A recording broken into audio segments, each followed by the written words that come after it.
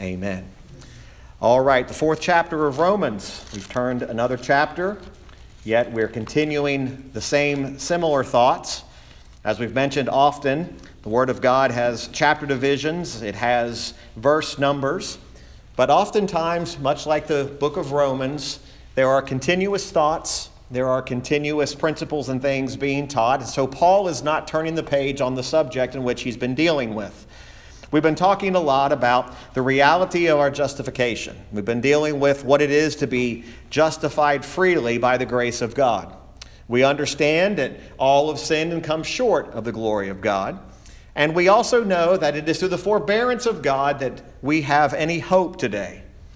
We looked last week at the reality of what Paul concluded with at the end of chapter number 3 with this thought there in verse 28, therefore we conclude that a man is justified by faith without the deeds of the law. Justification comes by faith without the deeds or the works of the law. With those same thoughts in mind, we enter into chapter number 4, looking at verse number 1. And Paul begins to give an example here, two familiar names that we're going to deal with over the next couple of weeks, but we'll deal with just one of them this morning. Look what it says in verse 1. What shall we say then that Abraham our father, as pertaining to the flesh, hath found? For if Abraham were justified by works, he hath whereof to glory, but not before God. For what saith the Scripture? Abraham believed God, and it was counted unto him for righteousness. Now to him that worketh is the reward not reckoned of grace, but of debt. But to him that worketh not, but believeth on him that justifieth the ungodly, his faith is counted for righteousness. Now just so I'll give you a little bit of a look towards next week, let's look at verse 6. Even as David also describeth the blessedness of the man, unto whom God imputeth righteousness without works. The expression in verse 3 really sets the context, what we're going to look at this morning. It says, Abraham believed God, and it was counted unto him for righteousness.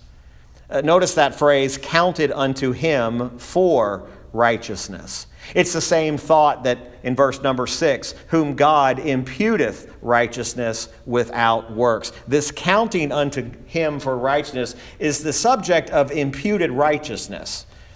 Imputed righteousness. We've dealt with this even from the pulpit before. This is not the first time we've dealt with this imputed righteousness. But as we look at this morning, again, this is being taken with consideration of justification by faith. There is no such thing as imputed righteousness if I don't understand it in the context of being justified by faith, to be declared without sin, to be declared as if I had never sinned. That justification we've talked about over the last few weeks. But remember, Paul is writing to Jews and Gentiles. And he's been writing to this mixed church, if you will. And he has dealt with the problems that the Gentiles in the church were having, and he's dealt with the problems that the Jews were having. So this is remarkable what he does. He uses two of the great heroes, the hero of the heroes of Hebrews. He uses Abraham and David, two men highly revered, highly regarded as great men of God. And he uses them as the example as to what righteousness and how righteousness really comes. This is like taking a hero of the faith and saying, your hero of the faith believed this. Your hero of the faith would subscribe to imputed righteousness, that there is no justification by works. He uses these two great heroes as an example as to what this imputed righteousness really is. Now you'll notice that it says Abraham believed God. It was counted unto him for righteousness. Verse 1 talks about Abraham as our father.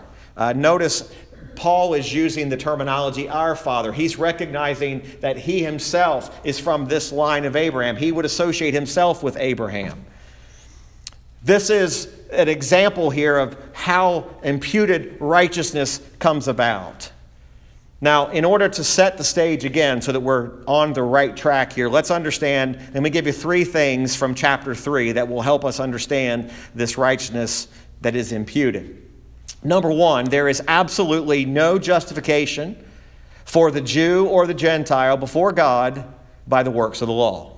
Okay? There is absolutely no justification for Jew or Gentile before God by the works or the deeds of the law.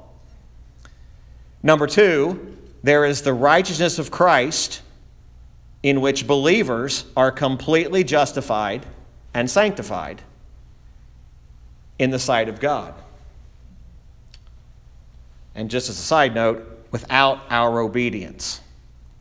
Okay, so in other words, righteousness of Christ in believers, they are completely justified and sanctified in the sight of God without obedience to the law. Okay, it's a little bit different than the works of the law. And then number three, this perfect righteousness not only justifies the sinner, but honors the law and the justice of God. In other words, this imputed righteousness we're going to talk about this morning justifies that sinner, but also honors the law, fulfills the law, and the justice of God, which must also be satisfied, the justice of God in the payment for sin.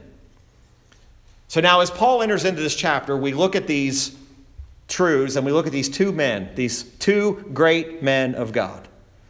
Sadly, many of us grew up in an environment where Abraham and David were either just the subject of a song or they were the subject of a great heroic victory.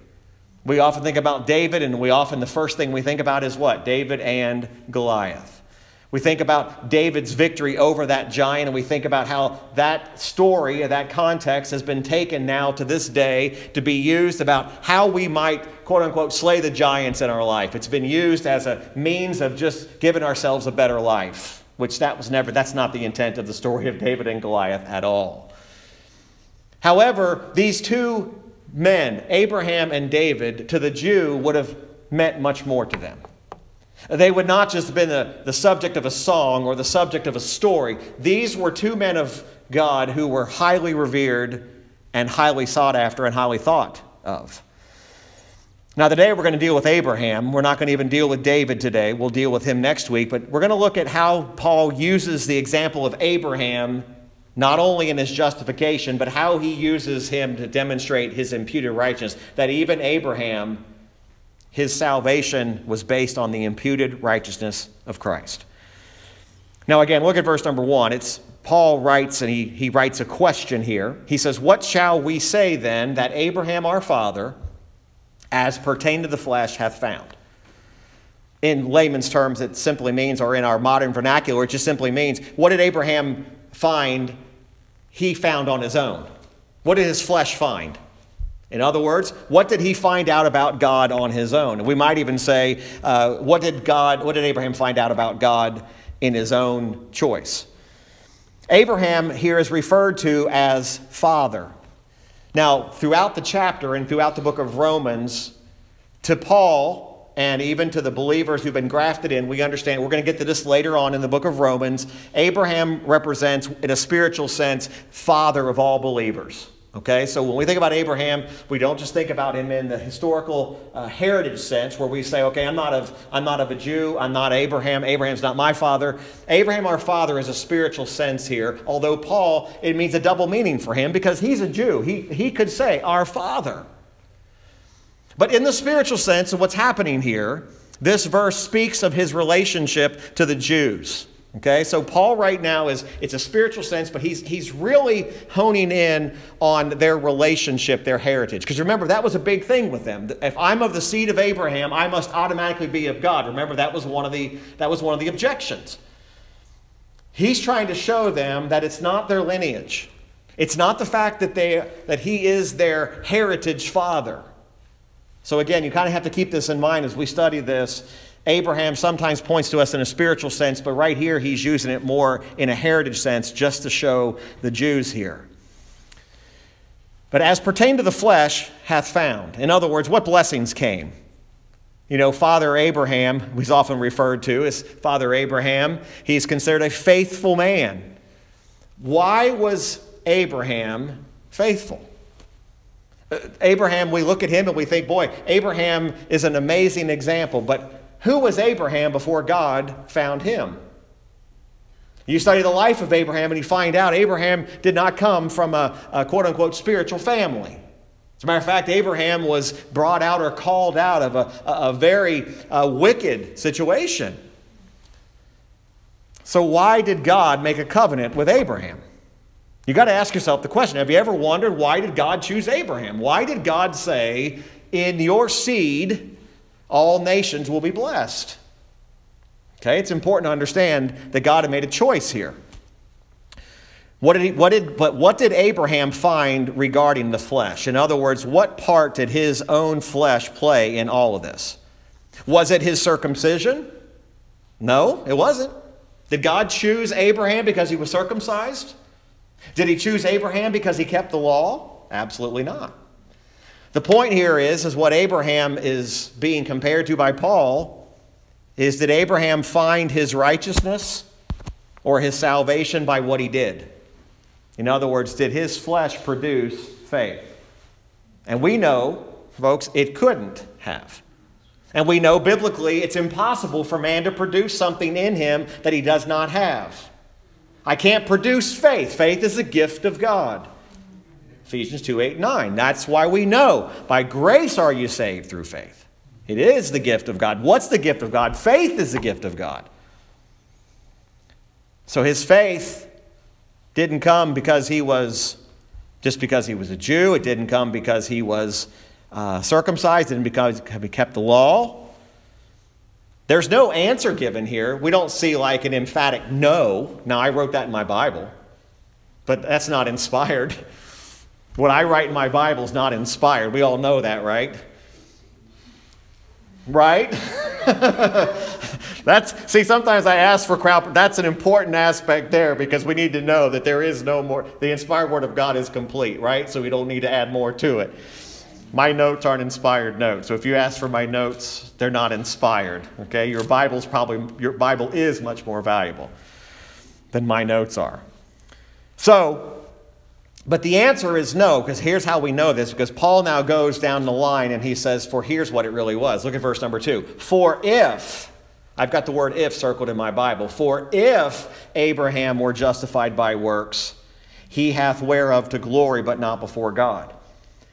In other words, if Abraham were justified by his works, or justified by his lineage, if he was justified by his circumcision, if he was justified by his keeping the law, whether it was moral or ceremonial law, then this would be exactly contrary to everything Paul just taught in chapter number 3. In other words, if Abraham was justified by any of those things, then everything he just said, that would have been a waste of my time. But more importantly, here's what he says. If Abraham were justified by works, he hath whereof to glory. Or in other words, if Abraham could claim he was justified by his works, he would have something to boast in. Right? He would be able to say, look what I've done. Folks, we've been learning this for months now, years now. We've been trying to learn this, that it's not about what you and I have done. Those songs this morning were chosen with that particular thing in mind. Not in me. Nothing that I can do. That's what makes salvation so glorious. It is of God, or it's no salvation at all. So he would have something in which he could say, look what I've accomplished. Now, it's interesting that Paul uses the terminology, but not before God. In other words, Abraham could glory. He could boast. But not before God means this, that it would not be approved by God. God would not say, I accept that. Folks, man can glory in his salvation. He can glory in his righteousness. He can glory in what he's done, what he's going to do. But it doesn't mean that God's pleased or even God accepts it. Right? So all we're concerned about is that God accepts it. And that's why salvation is not about God, will you accept my way of salvation? It is about God is salvation. Christ is salvation. He is the finished, completed author and finisher of our faith. Why? Why can Abraham boast in nothing? Because underneath everything, underneath all of who Abraham is, this highly regarded, highly thought of hero of the faith, lies a sinner with wicked thoughts, with wicked deeds, with wicked motives, and wicked intentions. Therein lies why we cannot be the author of our own righteousness. Because even our best, Isaiah 64 says, even our best righteousness is still infiltrated with sin. These are truths man does not like to accept because it's not popular. Man wants to be told he's good. Man wants to be told, I am the picture of holiness. The reality is there was nothing in Abraham that made God say, I'm choosing you, Abraham. God chose Abraham based upon his own covenant of grace that had been established long before you and I were ever even thought of. Your salvation was intended long before you were even born. This is not something that happened as a result of God reacting to you. Okay? God didn't react to you. God doesn't react. That's why he's sovereign. He's ordained all things. He doesn't react. He already knows it. Abraham, this wasn't something about Abraham, but he said, Abraham, I'd like for you to go. Would you consider? Would you go talk to your wife and see? When he came to them? No. Abraham went. Yet, Paul wants us to understand for sure that if this were the case, that if Abraham could have been justified by his works, this would be inappropriate and it would not be acceptable to God. Before God, Abraham, we don't find Abraham, and again, I'm not going to say ever, because I don't know every single verse, every single chapter of the Bible, and I don't claim to know them all, but I don't believe there's a place where you find Abraham actually glorying in himself. Now, I know Abraham had some times where he stumbled. I know if you look at the life of Abraham and Sarah, some of the things that they thought up, some of the schemes that they came up to outrun God because they didn't think God was acting. Remember, God had promised Abraham a son, and he and his wife got the idea that we're just going to go ahead and set God's plan into motion, and we know how that ended. Abraham was still filled with failings. He was still a man that still had sin. So we know he couldn't have been justified by these works. But again, I don't think there's a time when we find Abraham saying, I ought to be saved because of what I've done. Before God, who is the righteous judge, he was declared justified by faith. Now, there is the sense of belief here. Because notice what happens here in verse number 3. The Bible says, for what saith the Scripture? By the way, that's what we ought to say about every single thing we endure in our life. What do you say? What does the Scripture say? Not what do you think? You know, even in our day and age today, well-meaning people ask one another. They ask preachers, what do you think? Well, you don't really want to know what I think. You want to know what the Scripture says.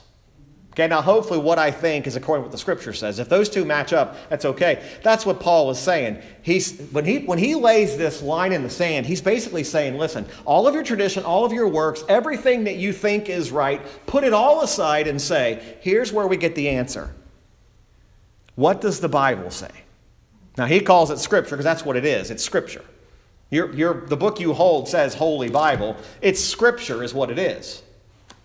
Scripture are divine writings. They are writings that are penned by the hand of God himself.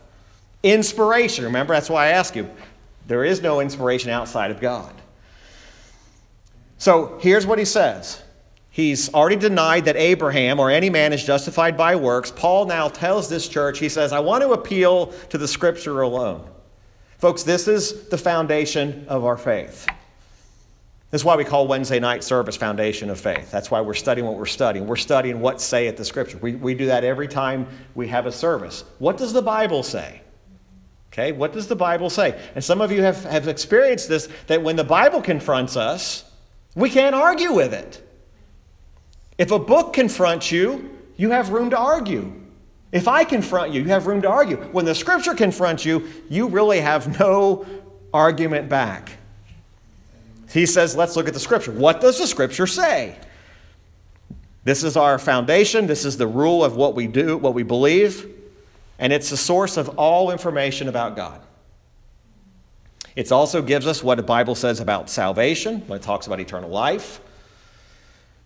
It's everything that we need to know. What saith the Scripture? Here's Paul's conclusion. Abraham believed God.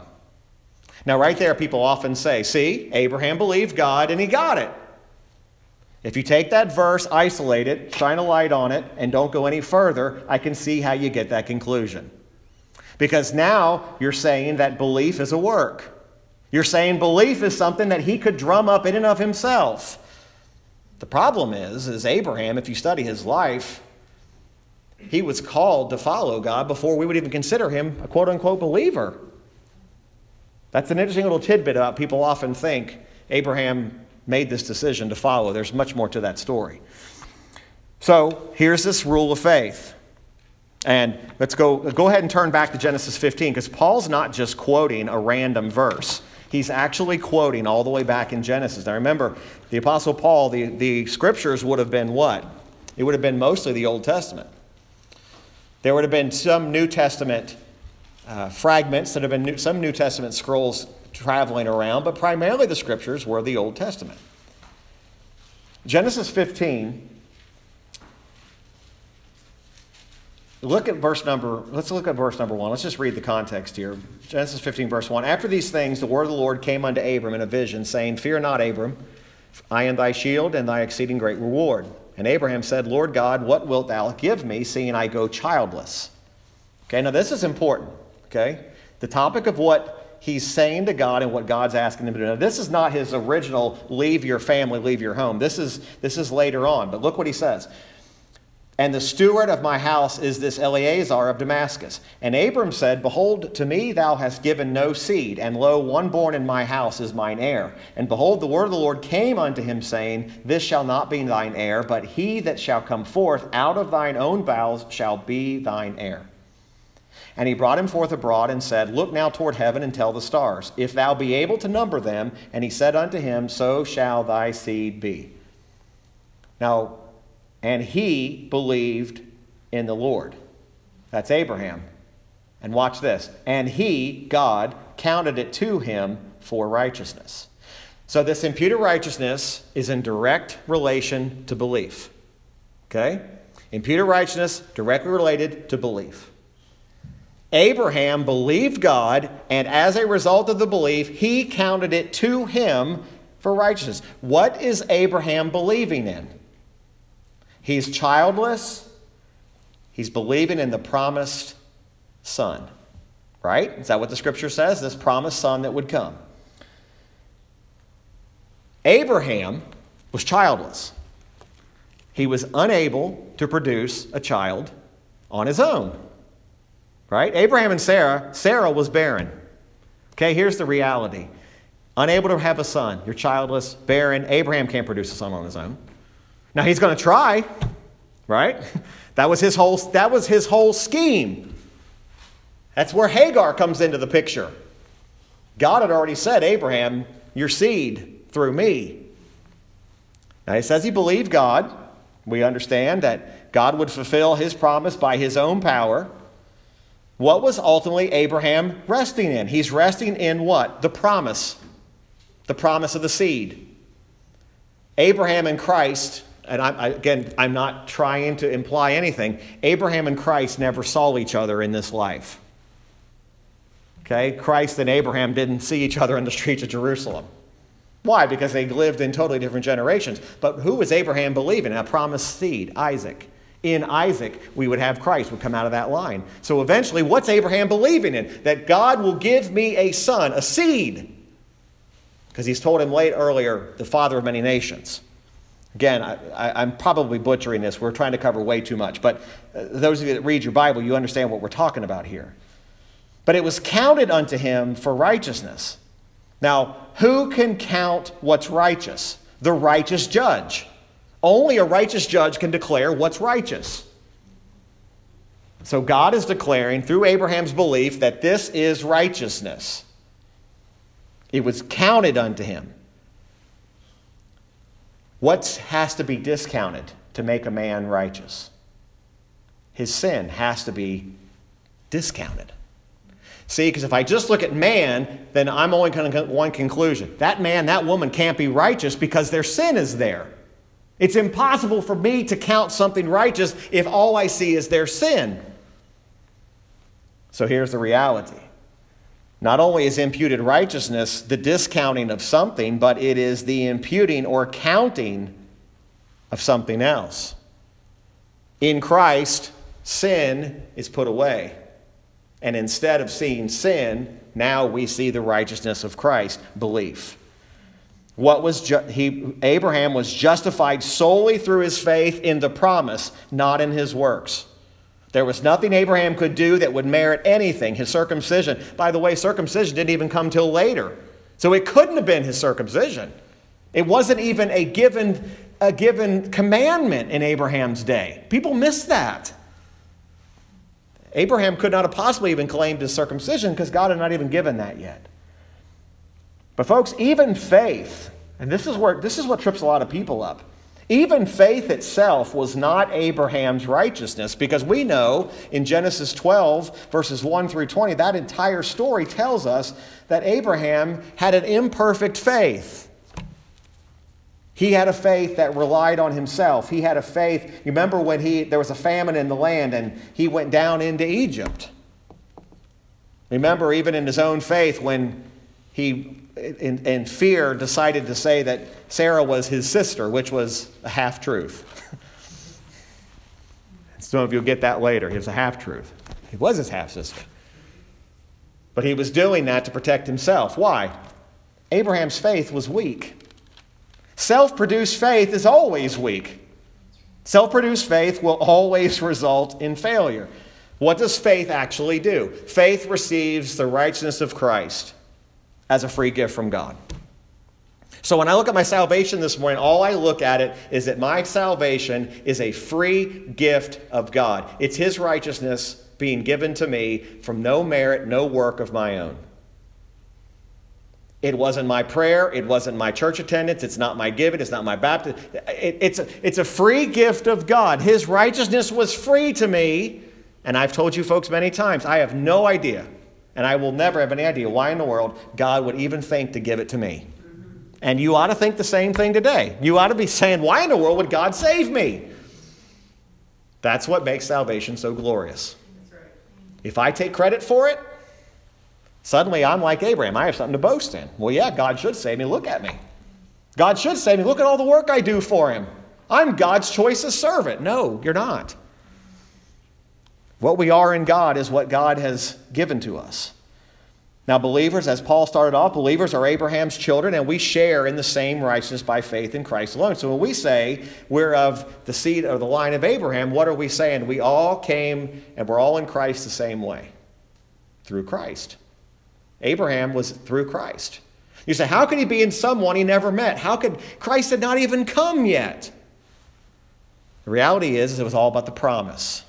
Abraham did not stagger. We'll look at this in just a moment. Actually, go back to our text in Romans 4 and look over at verse number 18. He's still talking about Abraham. We'll talk about this in more depth when we get to it. But regarding Abraham, actually look at verse 17. It says, as it is written, I have made thee a father of many nations before him who believed, even God who quickeneth the dead. Oh, you ought to have that. You ought to have that underlined. Who quickeneth the dead. Have you thought of what that means? God makes something that's dead alive. That's pretty powerful, isn't it? And calleth those things which be not as though they were. Who against hope believed in hope that he might become the father of many nations, according to that which was spoken, so shall thy seed be. And being not weak in faith, he considered not his own body now dead, when he was about 100 years old, neither yet the deadness of Sarah's womb.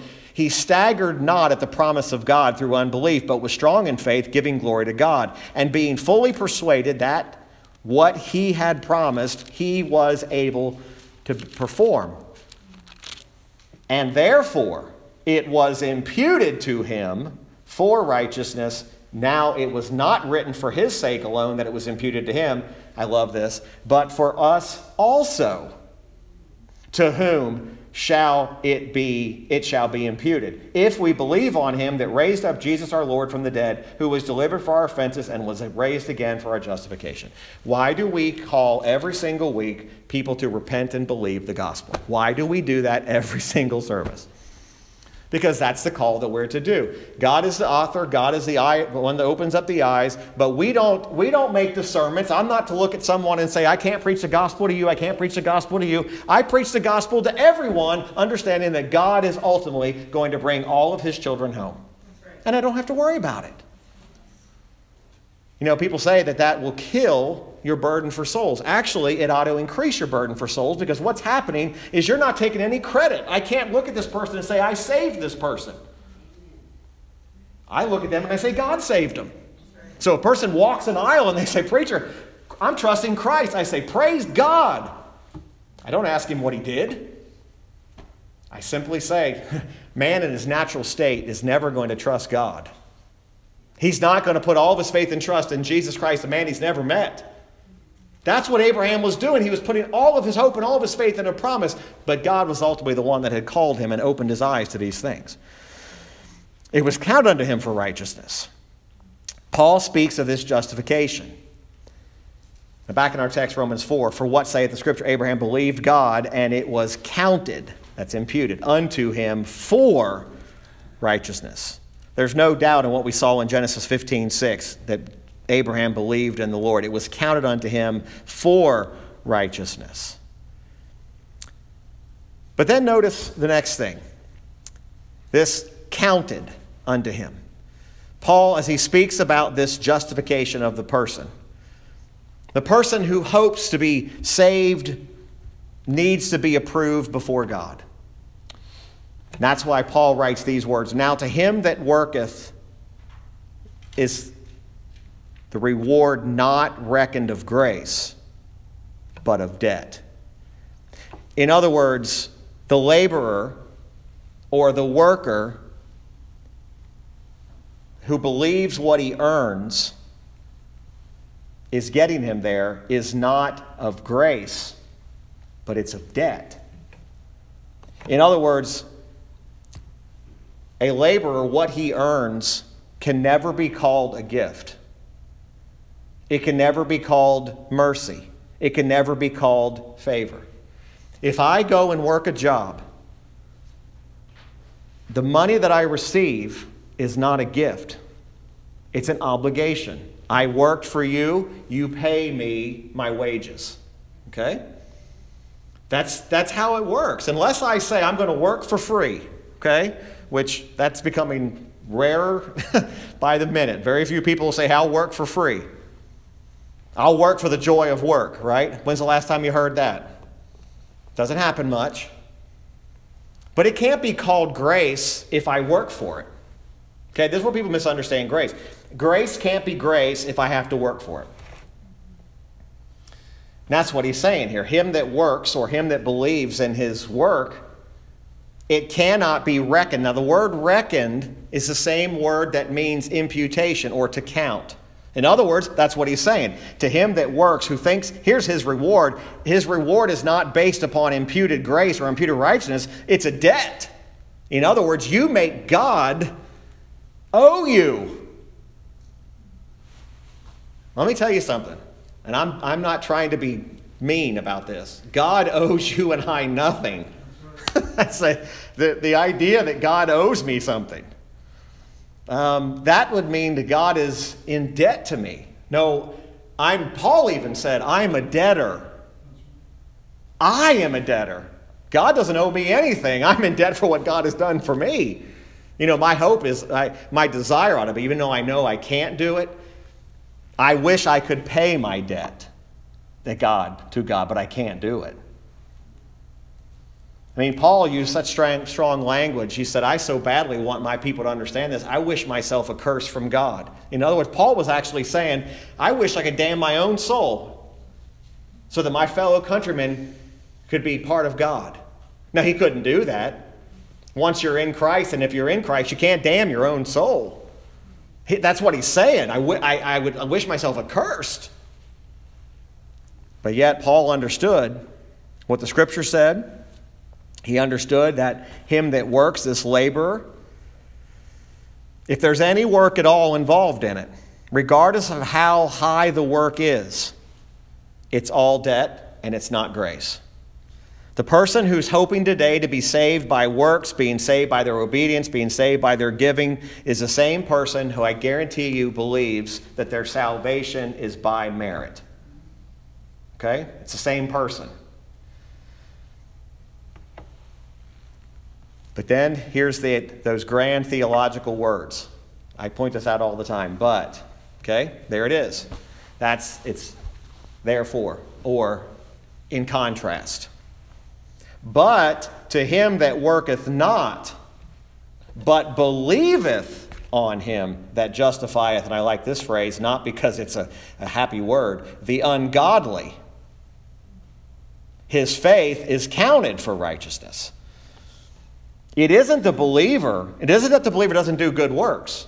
That argument falls apart when you read the book of James, when James is dealing with the idea of Abraham being justified by works, and it's a totally different situation. It doesn't mean that there's no works that follow. It simply means that it is not works that is earning a reward.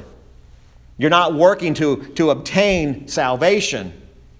We work now, just like we read in 2 Corinthians 5. The love of Christ constrains us. That means compels us. It means that as a believer, we work because we love Christ now. And that's an amazing thing, because we know 1 John teaches us here in his love, not that we loved him what? First, but that he loved us. There's a completely different difference here. It wasn't because one day you woke up and you loved God. It's because he loved you first. Everything I do now after being saved is a result of my love for Christ that was given to me by the gift of him loving me first. Now, to me, I see nothing to boast in.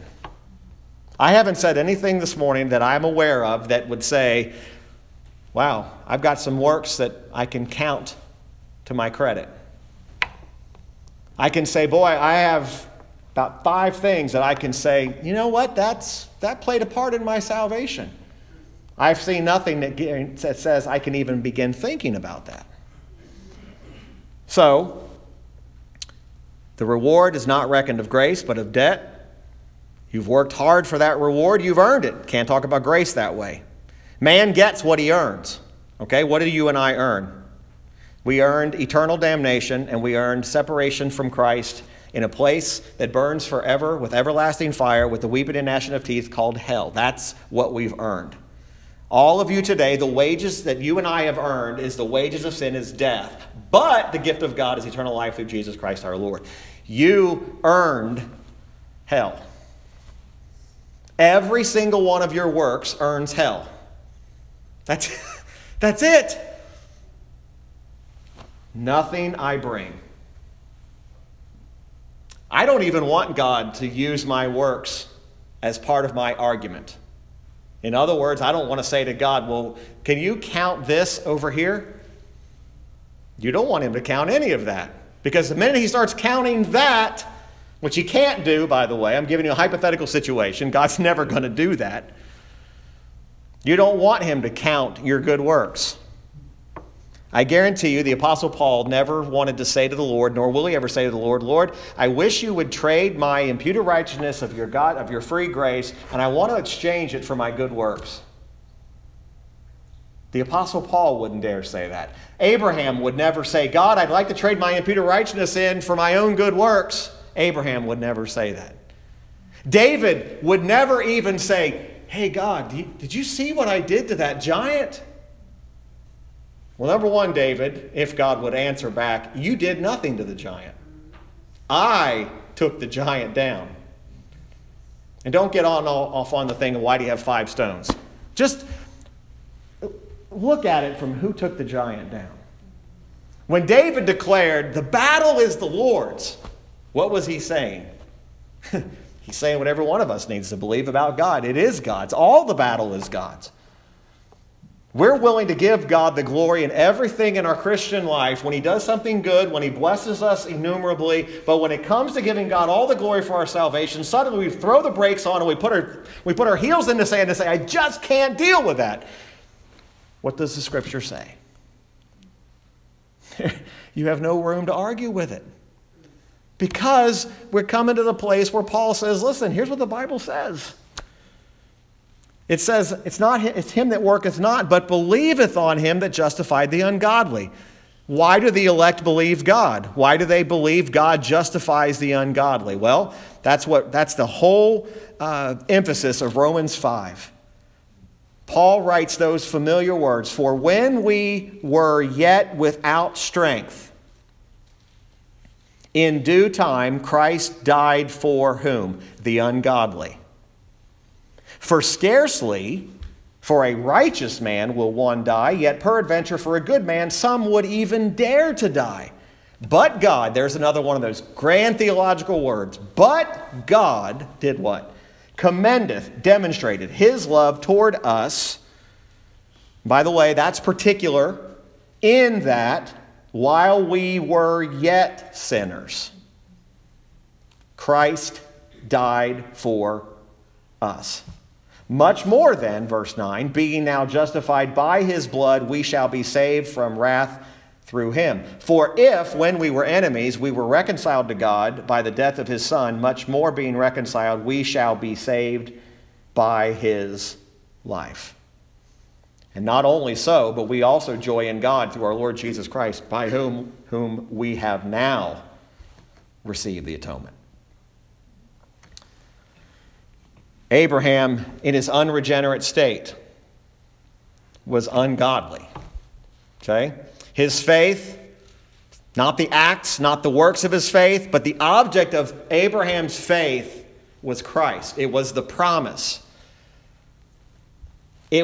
Christ's righteousness was imputed to him based upon belief. Works mean nothing. Even your best works are full of sin. Folks, I'm not trying to point anything back at myself, but the best message I could ever preach is full of sin. Now, I know it's going to strike you, and I hope it does. It's still full of sin, because standing behind all of this is a man who is still sinning. I don't know why God called me to do this. I've told you folks, I have no idea. Some days I say, "Lord, I don't want to do this anymore. I don't want to do this." The reality is God's not asking me to be the perfect righteousness. Somehow, in the whole program of God, where in the world did God think this up, that he would take fallen creatures, put them in front of other fallen creatures, tell these other fallen creatures how unworthy they are, and think that was going to accomplish any good results? Because he says his word will not return void. You can put a sinner, the chief of sinners, in front of the grandest amount of people, and God will still bring his children home through that. Now, that preacher should be living a life that's clean. He should be living a life that he desires to be holy and pure. But understand something. God has never nor will ever rely on man's flesh to accomplish anything. He wasn't relying on Abraham. By the way, he didn't rely on Moses either. It wasn't Moses' strength. It wasn't Moses' ability to speak. We know that's the case, right? It wasn't about Moses. It was about God. So even our best works produce nothing more than sinful works. The man who does not rest in his works at all, that's the man Paul's talking about. It says his faith, verse number 5, "But to him that worketh not, but believeth on him that justifieth the ungodly, his faith is counted for righteousness." And you say, "Preacher, there it is. It says his faith." Where did his faith come from? That word counted, to impute, to reckon to the account of. It's a wonderful thing to think and to consider that faith, this result of faith, is imputed righteousness. When we stop and we think today about justification by works, and we think about the fallacy of thinking that justification by works would mean God gives us the wages due for something we've accomplished. Whereas on the very opposite of that, justification by faith shows us God showing kindness and mercy and forbearance to the undeserving. Now you tell me, what's going to bring more glory to the man? Justification by works, justification by faith. Justification by works can bring more glory to the man, but God doesn't accept it. What does he accept? Faith that's by belief. Repent and believe the gospel. Repent of your sin and believe the gospel. You say, who is that directed at? Whoever needs to repent and believe the gospel. You say, well, this is our Sunday crowd. Everybody here has repented and believed the gospel. I don't know that. And if your answer is, well, I did this when I was 12. I didn't ask you what you did. I'm not asking what you do now. Do you believe? It's an amazing thought that Christ would even have anything to do with us. Faith is not merit. It's not based upon anything. It is simply this instrument which God's righteousness is imputed or credited. It's counted to who? The ungodly, the sinner.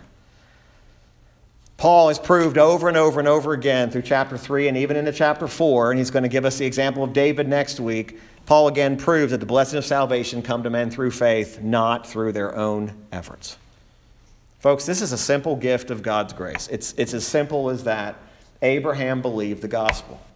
You say, how could he believe something that had not been given yet? Folks, the gospel, there's always only been one gospel. And I told you folks this 2 or 3 months ago. There's a thing spreading, and it's spreading like wildfire across this country, that there are 3 gospels. And it's spreading fast. It's spreading fast. Abraham believed the same gospel. He didn't have the same view of it, but he believed the same gospel. He believed in the promises of God. It's an amazing thing. There's always only been one way of salvation for any sinner since the fall of man in the garden. There's always only been one way. And it's only in Christ is there acceptance with God. Only in Christ. I told you at the end of the service this morning, you can have God and not be in Christ. You can have a form of godliness and not be in Christ. Only in Christ. We've got to trust in the one seed, the one Savior, Christ. Many are Abraham's literal seed. Thousands, millions of people are Abraham's literal seed. But there are millions and millions and millions from every nation, from every tongue, from every walk, who are of Abraham's spiritual seed. You and I are not Jews today. We are the spiritual offspring of Abraham. When we think about these things and we think about our own salvation, our own righteousness today, I hope we can consider the imputed righteousness. Now, again, this is just part 1, because next week we'll go a little bit further with David and see how that even is demonstrated there. It's a little bit different. There's a little bit more to this, the way that he approaches it with David. And we're going to look at one of the great confessions in the Bible from David. So I hope you'll be ready for that. So let's go ahead and stand if you would.